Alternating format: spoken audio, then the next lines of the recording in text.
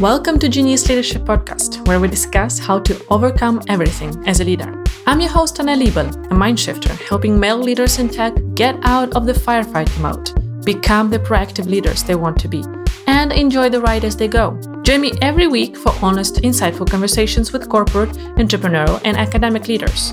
We discuss their roller coaster ride of leading from their zone of genius and when they don't. If you find this show valuable, please subscribe and share it so that more of us can live a healthier and happier life. Now, let's get into the episode. Genius leaders, warmest welcome, or should I say coldest welcome to this episode with a guest of mine, Jason Donnelly. Jason is an author and senior advertising professional in Denmark, where he moved last year from Brooklyn, New York. His newest book, a memoir called Cold Feet, has hit Amazon just a couple of days before this episode is released on August 20th. So please go follow the links in the show notes and grab your copy if you enjoy this conversation with Jason and feel like this book will be helpful for you. The book is following Jason's journey on losing around 60 pounds and working through a grief-filled transition into his 40s. And how he threw himself into the ice-cold water every day since February the 2nd this year to make that all happen. Think about it. For over 200 days, Jason hasn't missed any single day to throw herself in the cold water.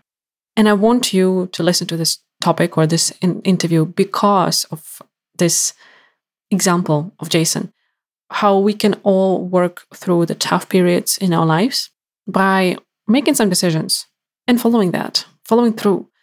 This is the example for me of the definition between, or the difference between the easy and simple. It's simple to take that decision. It's not easy to follow through. But Jason gives you fantastic pieces of advice here in this conversation on how you can follow through on the decisions that will help you get out of the funk, process the grief or the tough situations that you are facing, which we inevitably all do. Hello, humans. So I do want you to dive into this conversation, cold dive into this conversation about role models, about workout snacking, about the changes that you can make in your life, and how you can experiment with finding your way towards health and well-being. You know that I'm talking about that so many times on the show, that there is no right or wrong way. There is yours and not yours. So go with that mindset into this conversation as well. Figure out what is yours.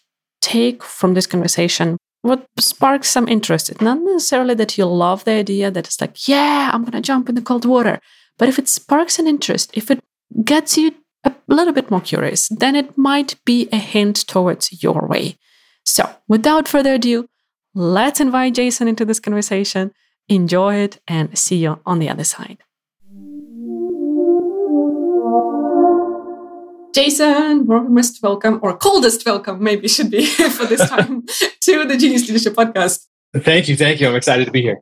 Yeah, so cool to have you. So, Genius Leaders, it's the first time we talk with Jason real time, but we have been in the community, which I will actually drop the link to in the show notes as well, to the Cold Water Club, started by James, that I've been following for ages. I don't know about you, Jason, on LinkedIn. And I really love what he's doing. So it was really cool to get to know you from there. My daughter is a big fan of your videos. Always like, can I see that guy who was... So I'm really pumped now to get you here and dive deeper into your story and share it with my audience. Let's start with that moment that you actually opened the book with about taking or getting your picture taken for the driver's license in Denmark. Tell us that story. All right. So I think a lot of people who are going through like midlife crises or just midlife, whatever you want to call it, don't realize it's happening. They have this kind of crazy denial that anything's happening, that we're getting older, that just body parts are just not working anymore. And I was at the DMV. I call it the DMV because I think most people know it as that, but I was at the Hillerød Kommune to switch out my New York license for a Danish license. And as soon as I got in front of this camera, the guy took the picture, it shot up on the screen, and I didn't recognize the guy that I saw.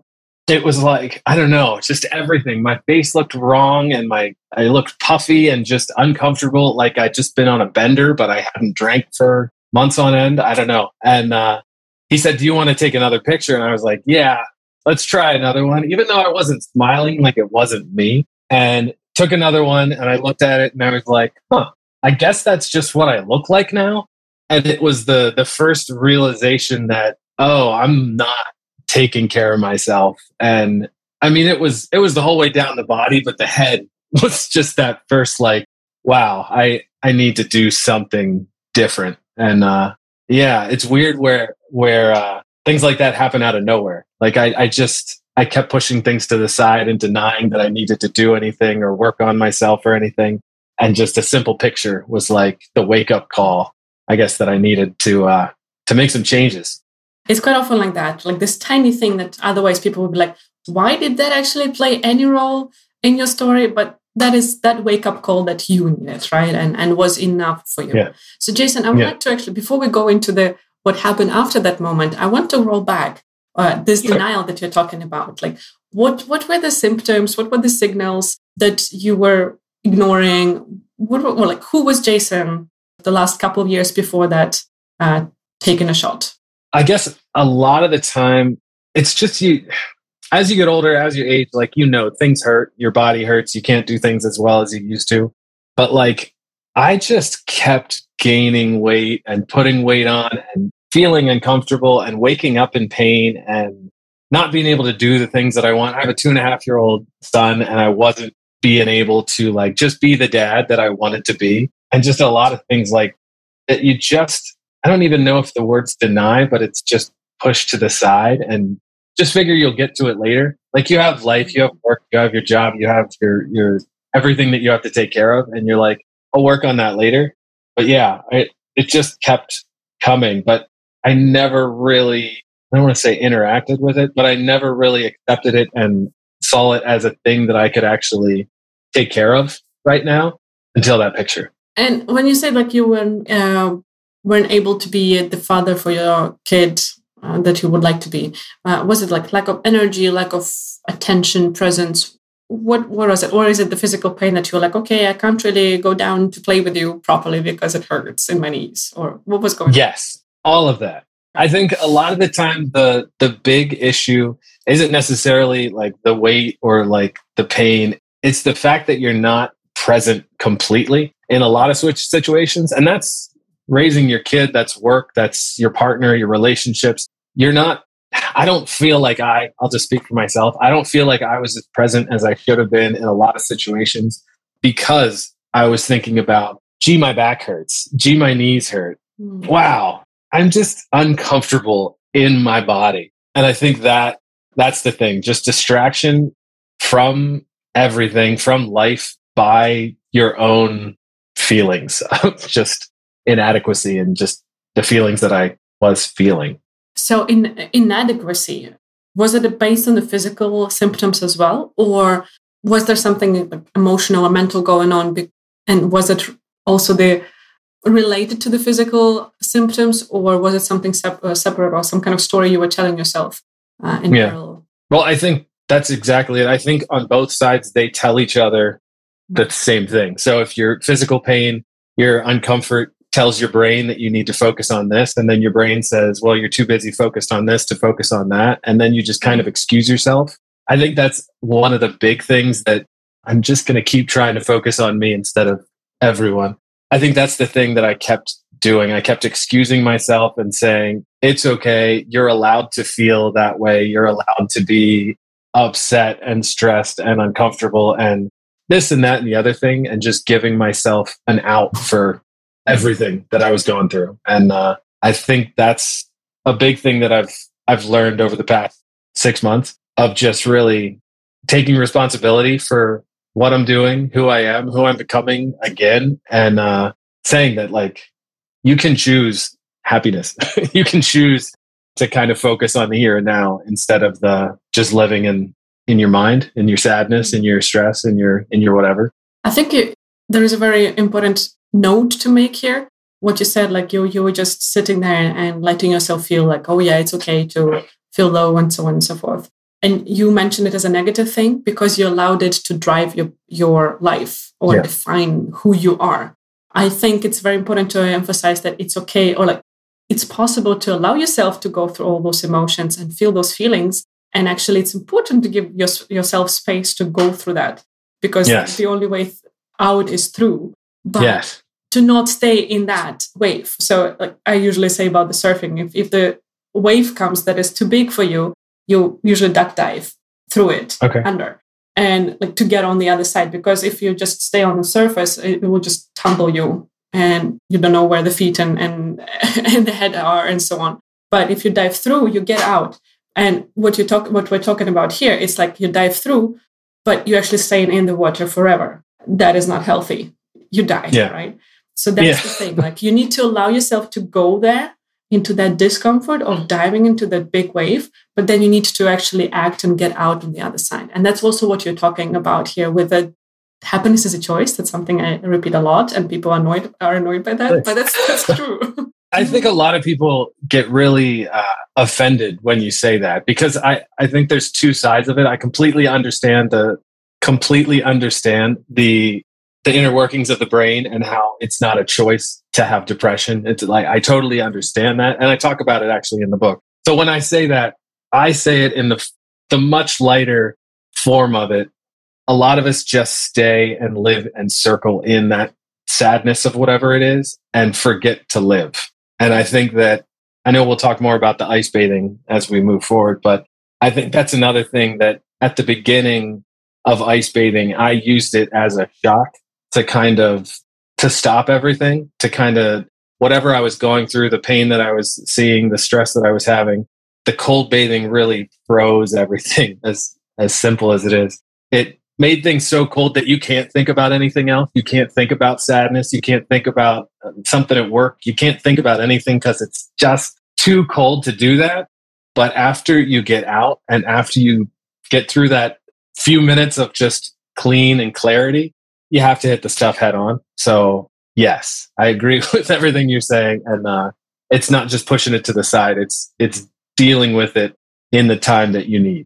So let's transition to the ice bathing, Jason. Why that? Out of all things you could have done after that, taking picture and seeing it and like, this is not who I want to be. Let's jump in the cold water. That's not the most kind of straightforward thinking in my head. So tell us about that. And it's funny because I don't know if it's a thing, but I know that redheads, I used to be much more red, but anyway, redheads much more feeling to coldness, like heat and cold. We have some kind of thing. Look it up at some point. I don't know the science, but I know that it's a thing. And cold has always really bothered me. Like being in a shower, and if the door's open, I feel the draft and hate being in the shower. And for some reason, my feed on social just kept getting hit with all these cold bathers. And I'm watching these guys and I'm like, that is insanity. Like, there's no way that I would ever do this. Like, there's this one guy, a Viking guy, who jumps off like mountains and stuff with this Viking music and dives into frozen lakes and stuff. And I'm like, that's he's out of his mind. Like, there's no way that I could ever do anything like that. And then after like the 50th one, I was like, I want to try that. I want to try to see what that does. And like, I'm reading all this positive stuff about cold bathing, about everything from brown fat to the 2.5 times dopamine release, which is basically cocaine, but lasts longer. And I was like, yeah, I mean, let's try it and see what happens. And on February 2nd, I did, and haven't missed a day since February 2nd. So it's craziness. I just want to applaud you here for really sticking to it. Now, today was 169, right? Day 169 when we're recording this. I have this video. Hold on. I think so. That was in the video this morning in the community that you dropped. Yeah, 169. Yeah, I have a thing that tells me, so I know every day. Mm-hmm. Cool. So working, right? Having a small kid, having a family, being an expert as well, to make space in your day and to not create excuses. I just really want to emphasize that, Genius Leaders, that it's possible. I'm pretty sure it's not easy. I know that Jason is struggling sometimes and like procrastinating on getting into that cold tub. by shooting some video, telling something and so on to his followers and whatnot. I was like, okay, yeah, I'll go.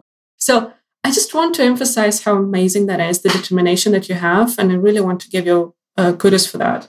Thank you. It's not easy. I know it from myself. All right. So you're trying. Tell us about the first experience of exposing yourself to that cold. I mean, I have never felt anything like that before or since. The first one, I think for everybody who's ever done like a polar bear plunge or any of these things, like you get it, you understand. Like there's nothing that compares to that feeling. Cause like so many of us, I bring this comparison up all the time, but like getting in a cold pool, like at the end of May or beginning of June, cold pool is like 60 degrees, 70 degrees. It's hard to get in a cold pool.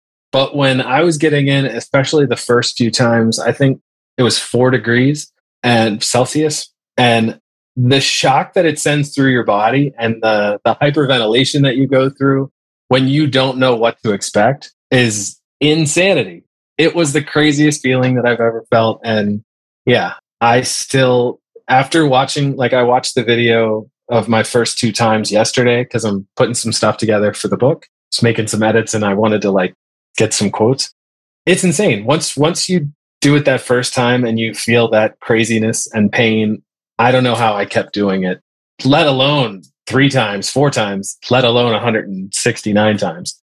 But here we are. Today it was 3 degrees this morning. So it's like, it's not a big deal anymore. It's just still really hard. Yeah. I guess that's something that we should emphasize, that it's not getting really much easier. At least no, and that's the funniest part. I think that everybody says that they're like, it's gotta be easier to do it now that you've done it so many times. And it's not easier. It's 2 things. It's part of my day. So I know it's coming. I know that pain is there. It's just like a workout. It's just a different kind of workout. So I know that that's coming. And I think the mental fortitude, the mental strength that you have for being able to say to your body, who does not want to get in that water at all, that you're just like, go do it. Because when you get out, the best part of cold bathing, getting out, is you'll feel great. And you do get the dopamine, and it makes your day better every time. And I know that. It just sucks getting in every time. And I know that. It was, my husband told me about some biking kind of pro athlete that does all those crazy races, that he said it doesn't get easier, it just gets quicker, I think he said. So with biking, so it's the same here. Yeah.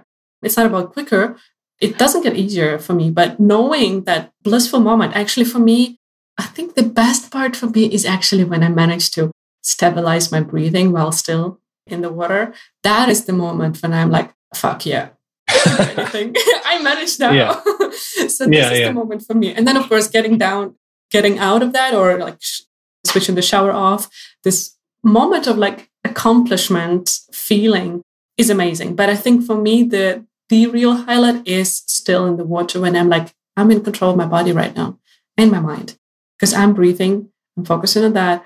And it's just, wow, how much can we do with our body if we can do this willingly? Yeah. I mean, that win, like you were saying, that win every day, that I think everything, I have this massive checklist over here. I don't know if I can, of stuff that I'm working on the book, my cold feet checklist. And I think I couldn't do anything that I'm doing on this, everything that I've written about in the book. I couldn't have done it without cold bathing as that first month of doing it every day. Like, it's the thing that gave me the first win every day. It sparked my motivation. It sparked my mental fortitude. It sparked everything to take the next steps that I needed to get where I'm going. So, yeah. So why book? When did you decide why didn't you decide to share the whole story? And how was the process of deciding what will go in there? Because it is a mix of different things, right? You're not only doing how to, it's also a personal story. You also included 13 other cold bathers there with their story.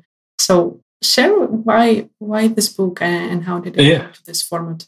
I've written a bunch of books. I went to school for writing. I have an MAED in education, an MA, and an MFA in creative writing. So I've always been a writer.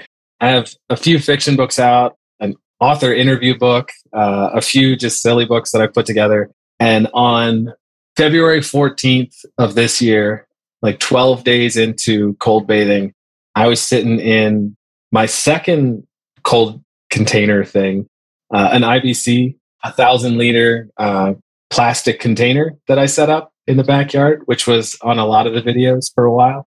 I was sitting in that and I was like, I should put this together. I should start writing what I'm doing. And like, you see throughout the book, I have dates and stuff of like stuff that I was excited about or stuff that I did that I was like, ooh, this is a game changer that I did throughout the journey. But I've always been a writer, and I thought that this is something that everybody in some aspect goes through, like that midlife, like, oh, I'm getting older. Things aren't working as well as they used to.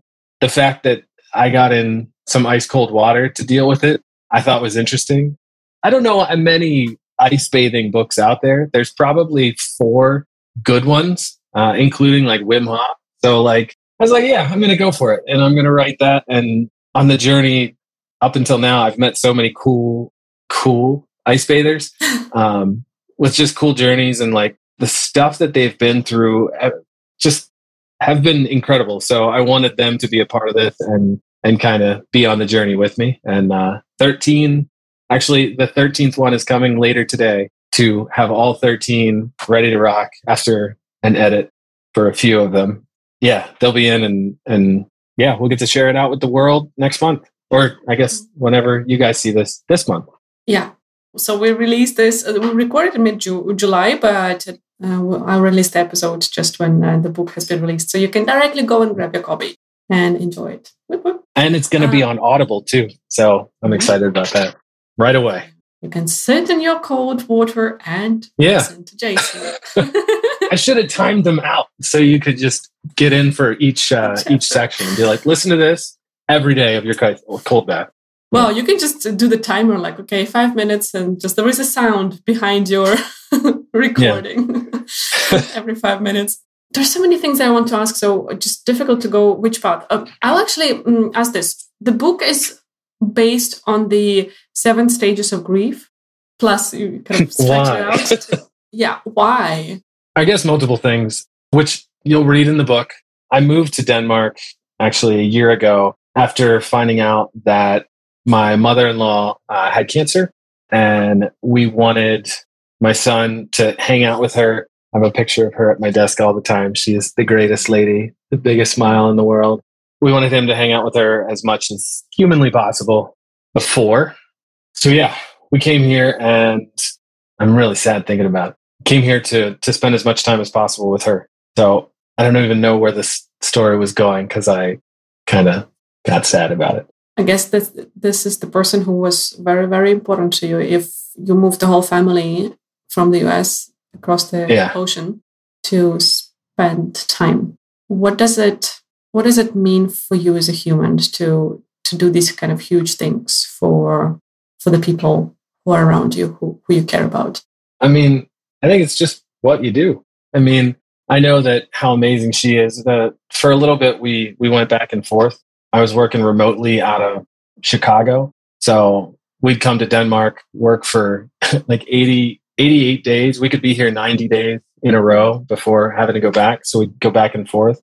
And I mean, everything, just being with her, knowing that we wanted Jameson to spend as much time as we could get with her, and knowing that, I mean, there's so much going on in the States these days that we felt like Denmark would be a safer, better place to raise him in. It was a group decision. It wasn't just I did something for the family. It was us deciding this would be the best option.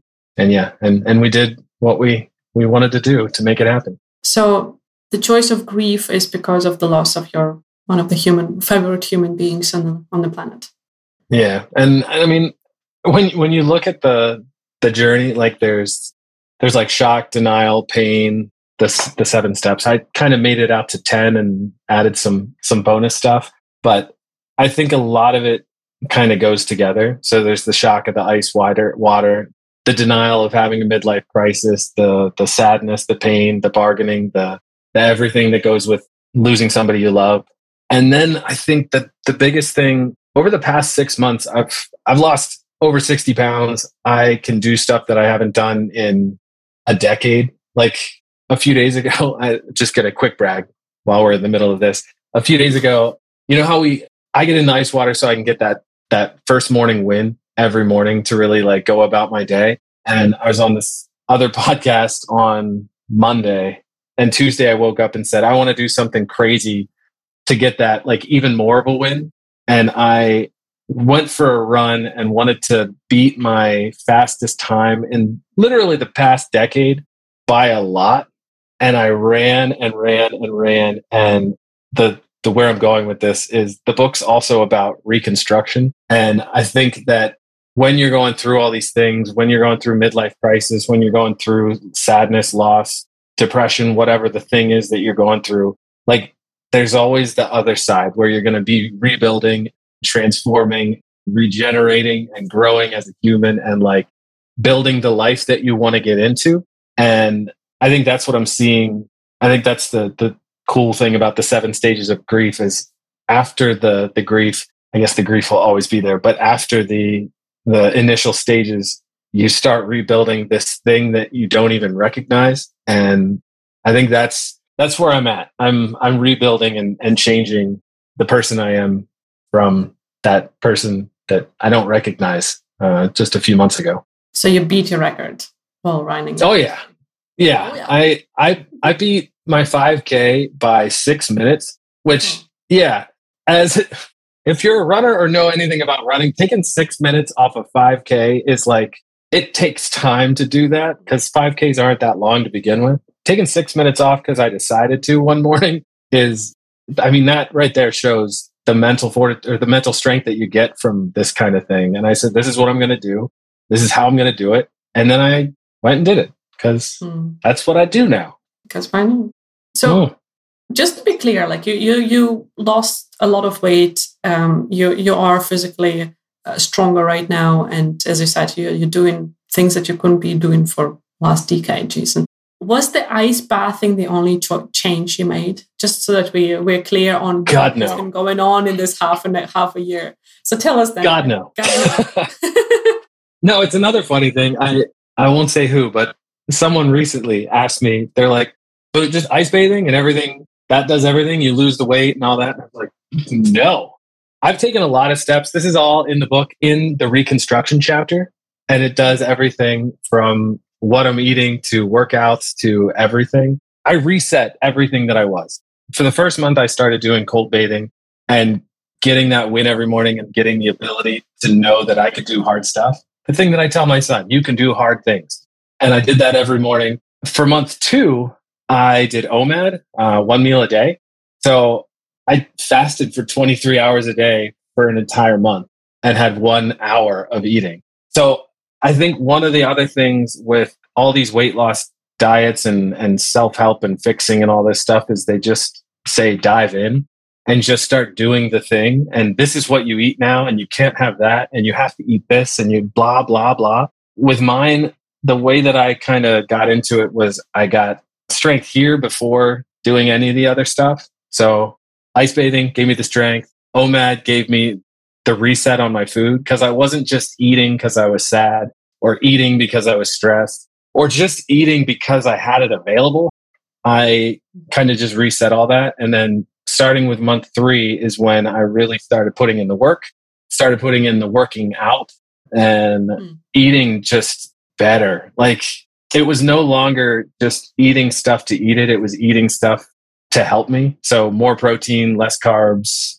My snacks were protein chips. My snacks were beef jerky with no flavor, like just healthy stuff, just better than the stuff I was eating, protein bars, that kind of stuff. And then I talked about this on another chat about kind of workout snacking. This is a big thing. And I put this in the book that I hope this changes somebody's life who hears this. I think it's the smartest thing that I've done. It's not something I came up with, but it's something I've done throughout this. And everybody stresses about like trying to figure out when they're going to get an hour or 2 hours to do their workout and their stuff. And you said earlier, like everybody's busy and has their kids and their work and their life and their blah, blah, blah. I put a pull-up bar in my doorway of my office, like I work from home. And every time I go in my office or out of my office, I do 1 pull-up. That's nothing. That's not a big deal. Anybody, like once you can do a pull-up. When I first started, I could hardly do a pull-up. But when you do that and you see yourself being able to fire out a pull-up when you couldn't do it. And then a week, 2 weeks later, you're firing 2 pull-ups. And a week later, you're doing 3 pull-ups. And you just see everything start changing. And then at your desk, you get your kettlebell and you start playing with that every once in a while. And then you get your roller and your parallel bars. And you just snack a little bit on little workouts instead of like taking your day and like doing, I have to do 3 hours and 7 hours of intense cardio to make this work. No, just take little bites, little snacks of workouts so that you can not only move forward, but like you can quickly see how fast all that adds up. So that's a big thing that I've seen. So it wasn't just cold bathing. I think cold bathing was the precipice of everything else. But I think everything else is where you really start to see the changes. And one more thing, at I think the end of June, I was having like a plateau of like my weight stuff. So I started doing 48-hour fasts. And so I've done that. And I'm doing that every other week. I'm doing a 48-hour fast. So twice a month. So I stop eating Sunday night and then have Tuesday dinner. And it's also done a lot for just clarity, especially when I'm finishing the edits and everything on the book and making additions and all that kind of thing, to really just focus on what's going on instead of what I need to eat or what I need to plan out. It's just focusing on my head. So another thing that's working for me. How do you adjust your days, those Monday, Tuesday, with the schedule or with the things you do to accommodate for different level of energy? Because you don't have the food, or do you just go with the day as it is? I go with the day as is. I think everybody knows Dr. Huberman, Dr. Andrew Huberman, wonderful man. Everybody talks about. Anyway, he was on this one show and said something like, if you really want to lose weight, it's obviously the calorie deficit, but wake up in the morning and then either run or bike like somebody's chasing you with a syringe of poison. And I've taken that to heart, and I've do rowing and then run and then ice bathe and then eventually get to eat.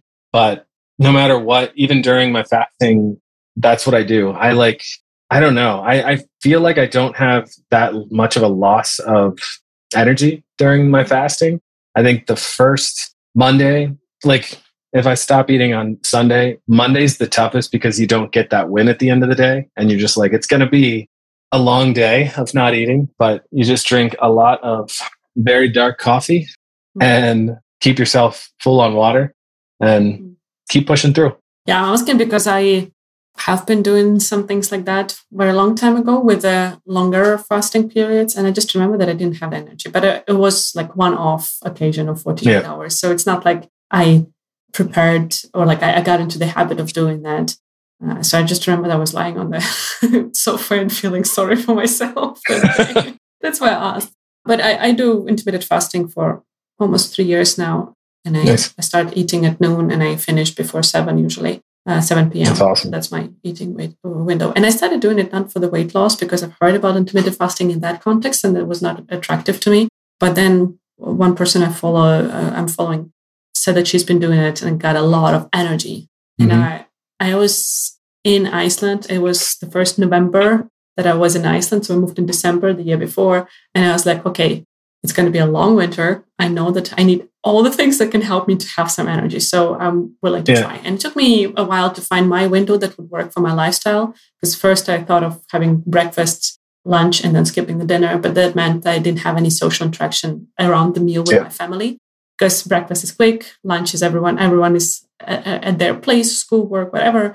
And I gradually realized that I don't need to eat in the morning. And that came from a person who used to be this one person, like, don't touch me, don't talk to me, don't look at me before I have eaten in the morning. Like I wake up hungry and suddenly I'm here and going half of my day without any food and I actually love it and feel really good about it. So it's really about trying those things and not taking one thing as a truth, but just because Jason said it or Anna said it and just like, okay, I have to go that way. see what resonates with you, see how your body and your mind reacts to it, to actually figure out what will work for you, because that's the only way to keep it as a sustainable habit that will serve you long term, that you'll stick to long term. Preach. Yeah, I completely agree. I think the one thing that a lot of people, like especially in weight loss or any of that kind of thing, is a lot of people dive in and then they can't sustain it because they either have a loss or don't meet a goal or whatever the thing is. Take those little bites that let you continue it. Make it a lifestyle, not just a month of something. So totally agreed. So you said about the month, right? The first month, it was just about getting into the bathing. Then the second month, it was about this 1 meal per day. Is that a theme that every new month, you actually add something to the process, or how does it work for you? How do you build up this whole package? So here's this thing. I think that in a lot of cases, like I am adding a little thing here and there. And after holding these up, like I added some kettlebell stuff. I added some dips and push-ups and pull-ups and like running and rowing. Every little thing is adding to it. The thing that's scary, and I'll say that it's usually around week 4, is once you get into this kind of thing, or at least for me, I don't know if this would be for everybody, but I can't wait for the book to come out and people to try it and see if it does the same thing. The thing that's scary for me is around month 4, I started seeing some like stretching stuff. As you get older, your hips and month 4. Month 4, okay. Mm-hmm. Around month 4 of doing all this stuff, I started seeing some stuff online for stretching, like for knees and hips and stuff like that. As you get older, this stuff hurts. And I was like, okay, do I want to start doing these stretches? Because instead of thinking like, am I going to continue them? I had the stress and scare of, if I start this, I will not stop it. How many things am I going to add to my plate? And like, that's a real scare thing for me. Like, am I going to row every morning? Am I going to run every morning? Am I going to ice skate every morning? Am I going to do my pull-ups, my sit-ups, my dips, my kettlebell? Like, the scary part of getting more and more into this is, am I going to do too much because I won't stop until ever? So yes, I've added a bunch of things the further you get and the more weight you lose. I mean, especially for me, the more you can and the more you want to do stuff. So I'm at that stage that I have the strength and the physique to be able to do more stuff. So yes, I've been adding, but I'm also very wary of adding too much because, like you said, if it's not sustainable, if you keep failing, if you start failing, you might not come back. And I don't want to ever be that guy in a DMV picture ever again. I just want to roll back to what you said about the workout snacking. I love this idea and the words. First, I thought it would be talking about some kind of snacks around the workout. So like, what are the optimal foods? Yeah, exactly. But there is a lot of science behind it, how just doing some small bursts of some exercises to get our muscles function are actually so positive for our well-being, our health, our weight, metabolism, whatnot.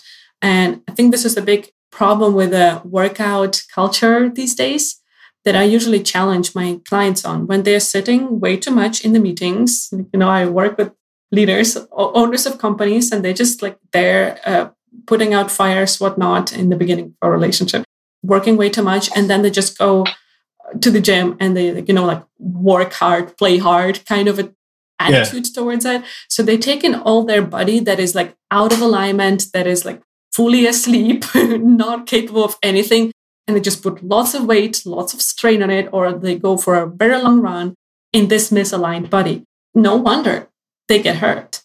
So what you're doing with the workout snacking is you're actually keeping your body in tone and awake and functioning throughout the day, so that whenever you get to that time of the workout, it's much healthier. It's much like the risk of hurting yourself, of injuries is so much lower because your body's prepared for that.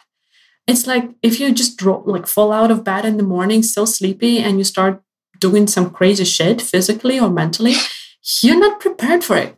But if you really get yourself to wake up, like you do with a cold bathing, for example, and some other things, then you're ready for it. You can do it with a better quality. So I really want to emphasize this idea And just as Jason showed, like first it was a pull-up bar, right? And then it was some other things. And find your way, genius leaders. It's really about, again, practicing or experimenting. And yes, what I want to emphasize with what Jason said with being careful to add things, I'd rather you add things and then take them away if they don't work with the attitude of experimenting. Yeah. So it's not about I fail because I just don't do push-ups every day on the way to the kitchen or something like this. It's more about, okay, that way doesn't work for me. Can I find some other way? And whatever changes we're doing in the habits, I usually suggest my clients to think about it as an experiment, because that takes away the seriousness of like, I'm a failure if I haven't managed. I've experimented.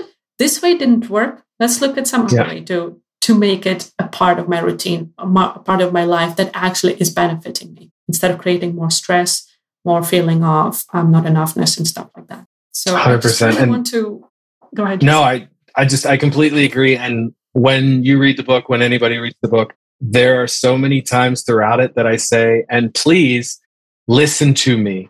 I did it this way. Please do it your own way. Like even the part when I start talking about cold bathing and how that's the thing that did it for me, the hard thing that I do every day that gives me the win. I recommend that. I think everybody should try it. I think everybody should do it. I think it's incredible. But if it doesn't work for you, if a sauna would work better, if getting up and walking around your block every day would be your big win, then do the thing that makes you keep doing it. Whatever the thing is that you keep doing and moving forward, experiment, try a lot of things. Try the things I say, try the things Anna says, try the things that anybody says, and then find your own path. Like, you don't have to do it the same way I do it. You don't have to do it the same way that anybody does it. But this is the way that worked for me. And if it works for you, then I love that. And I hope it does. Yeah, I'm into that. Jason, I want to ask you about the role models. Like you said that you have seen those people on your new social media feed, all cold bathing, and then at some point you went into it. I have my personal story with the cold is actually thanks to James, because I knew about the benefits of the cold exposure for years. And usually it was associated for me with Tony Robbins, who is like, I'm jumping into that 72-degree water every morning. I don't want to do it, but I do it. And my mind doesn't want, but I don't want to negotiate with my mind. I am the master. My mind follows. And I was listening to that. And whenever I would be showering, I'd be like, Tony Robbins doesn't negotiate with his mind. And I'm keeping my hand on that mixer to kind of lower the temperature. And I'm like, fuck it, I'm not Tony Robbins. So, a person who is amazing on many accounts, but he's just too far for me. So I couldn't relate to him to get that push to turn that water temperature down. And then when James started doing that around Christmas last year, I was like, I can relate to James much more. He's talking about his struggles on a way that I so relate to. And it was him who kind of pushed me over without knowing it with his posts in early January to start experimenting with that and turning the temperature down. So how was your relationship with role models? Do you have a formula in a way, quote unquote, with who you relate to or who helps you, and maybe who might be motivating but not really inspiring you for action? Yeah. Well, two things. James is one of the people in the book. So just an FYI, he's one of the 13 being a part of this. Very exciting. And two, you're going to hear this. If you get into the ice bathing, not you specifically, Anna, but any of the listeners that get into ice bathing, you're going to hear about Wim Hof a lot. He wasn't my guy, but a lot of the cold bathers who are talking about in the book bring him up. He's just the crazy Dutchman called the Iceman, who has done world records and Wim Hof breathing and all this stuff. I think that he's awesome, but there's so many people. I really like the way that you told it about people you can relate to. And that is the thing that really gets me excited. Seeing people who either have a bunch of tattoos like me, which I see a lot of ice bathers, or people working in marketing, or just people who kind of do the same kind of stuff as me, talk about silly stuff, have fun, and still do this crazy thing every day. I just really like that there's this tight-knit, oddly close community of people who have never met. And if you look out there across any of the social medias from YouTube to TikTok, you can find cold bathers all over the world doing the same thing in different languages. And you can find them everywhere. And I think once I started putting out all these videos, you find that they're in your neighborhood, they're down the street. The people who are struggling with the same stuff you're struggling with, the people who are going through the same hard everyday battles, they're all around. You just have to find them. And I think that's the reason that we actually have social media, not all the bullshit it's used for, but finding those connections that you can reach out to any of them and say, hey, I'm having a tough day, and they're there for you. It's insane. And I've had those conversations with a lot of my cold bathing brethren from around the world, just saying it was a tough one, or them saying it was a tough one, and being there for each other. So the role model is much more of camaraderie and friendship. Of you have somebody who not only goes through the struggles and stuff that you're well aware of, or comfortable or know of, but they also jump in the ice water just like you. Yeah, and Genius Leaders, I'm pretty sure that Jason could be this relatable role model to many of you. So go get the book. I'm not paid for to say that. I just really love what Jason is doing, and he's this ray of sunshine in this community that we were having, and dropping this video that make me smile and motivate me for the day and for the next cold jump or shower. Jason, I love that. Are there any effect or consequences of all the changes that you've made, not only ice bathing, that are surprising to you, that you did not expect? And not those kind of like, duh, afterwards, you're like smart afterwards and like, of course, but that you would never think about, that would actually just maybe strike you, or I don't know, bring you sense of awe. All these changes, anything like that? Yeah, no, and I think it's two things. One, for genius leadership, this is a big one. I never thought that doing this cold bathing thing would be a mental thing. I don't think it would change me mentally. I didn't think that, especially after doing it for months, it would change, I don't know, just the way that I went after things. I think that, thank you so much for saying this, like the light, the happiness that my videos bring you. I think that cold bathing really jump-started my old personality to come back, and my more outgoing personality, and just straight up happier personality, not only from the dopamine relief, but like those wins. I can't tell you how much that changes you, because I wrote about this in the book, but like if you wake up every morning and your biggest win is gone to work, if your biggest win is picking a better meal instead of having something crappy, like that's not a win. But if you wake up every single morning and have a win that no one that you interact with has had, the smile and like the energy and the power that comes from that changes you as a human to the people who you meet, who you come across, who you talk to. Like you're a different person because of that win. And I think for leadership, for anybody listening to this, consider it, try it for a month just to see what it does. And if you're already a genius leader, where will this take you? Like, it's insanity. And the other thing, I don't know if this answers the question in the same way, but a surprise is surprise. I keep doing quotes. I got to stop that. Another big thing I saw is in month 1, I didn't really see any change. I saw the numbers changing on my weight because I weighed myself every day, and month 2 and month 3. But the further you get, you just get comfortable with the person you see in the mirror. But then you look back at the first pictures, or the first picture that you take at the DMV that you're like, holy shit, who is that guy? And you compare it to the person you are today, and it is shocking. You don't even recognize like how you could be that person.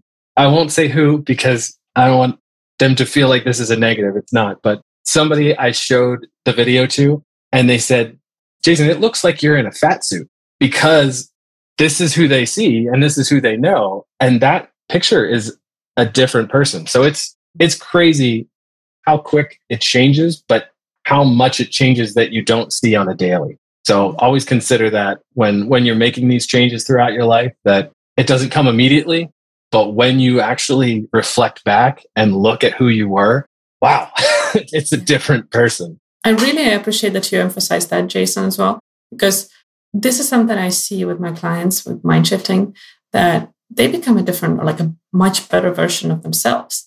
But it's a gradual process. Yeah, like you track the numbers with the weight, for example. It's easier to see that difference. But with mindset, with our attitude towards life, with those decisions, it's difficult to track them. And this moment of reflection is so damn precious, because when I say to them, like, hey, do you pay attention how you just really like told me about this situation, the crisis situation at work, and how you handled it? And if you think about what happened 3 months ago or 1 year ago, when we had similar situation that you like totally lost your shit in it, like, do you see how different you are of a human being? And they're like, oh. And that's the thing. Yeah. You need to create that space for yourself in your life to reflect on who you've been and how far you've come, because it's not natural. You will not notice it just because you look in the mirror, because you see yourself multiple times per day. And those changes are not seen between those several times, like several hours between two different looks into the mirror. So create the space for yourself, genius leaders, to reflect back and think about all the amazing things you've done already, everything that you have accomplished. And it's not to sit down on the sofa and relax and just like never have an ambition again, but it's to keep motivating yourself. Because as you see with Jason, he's talking about all those things he's adding because he's creating this reflection time for himself to understand this journey, to be aware of the progress he's making. And that gives him energy to continue moving. So Jason, thanks so much for this point. I think it's a very, very important one on the personal development journey, whether it's mentally or physically or emotionally. Agreed. Yeah. So Jason, I really hope that Genius Leaders will grab your copy and enjoy it and let you know. Start following you on the social media that I'll also drop in the show notes. And maybe join our community of cold bathers on the WhatsApp to make this journey easier, because the camaraderie there is something that really helps in the tougher days. So thank you, Jason. And to you, Genius Leaders, I just want to remind you that if you need to hear that, I see you, I feel you, I love you. And I know that you can be the better version of yourself. And maybe, just maybe, cold bathing is one of those things that can help you get there in the nearest future. So go give it a try and let us know how it went. Goodbye. Thank you for joining us for this episode of the Genius Leadership Podcast. If you enjoyed the conversation, hit the subscribe button. Please rate, review, and share to help more people discover the show and become the better leaders. For more conversations about living in your zone of genius, connect with me on LinkedIn. Genius Leadership is an honest conversation about leading yourself and others, and it is my honor to be a guide in overcoming everything.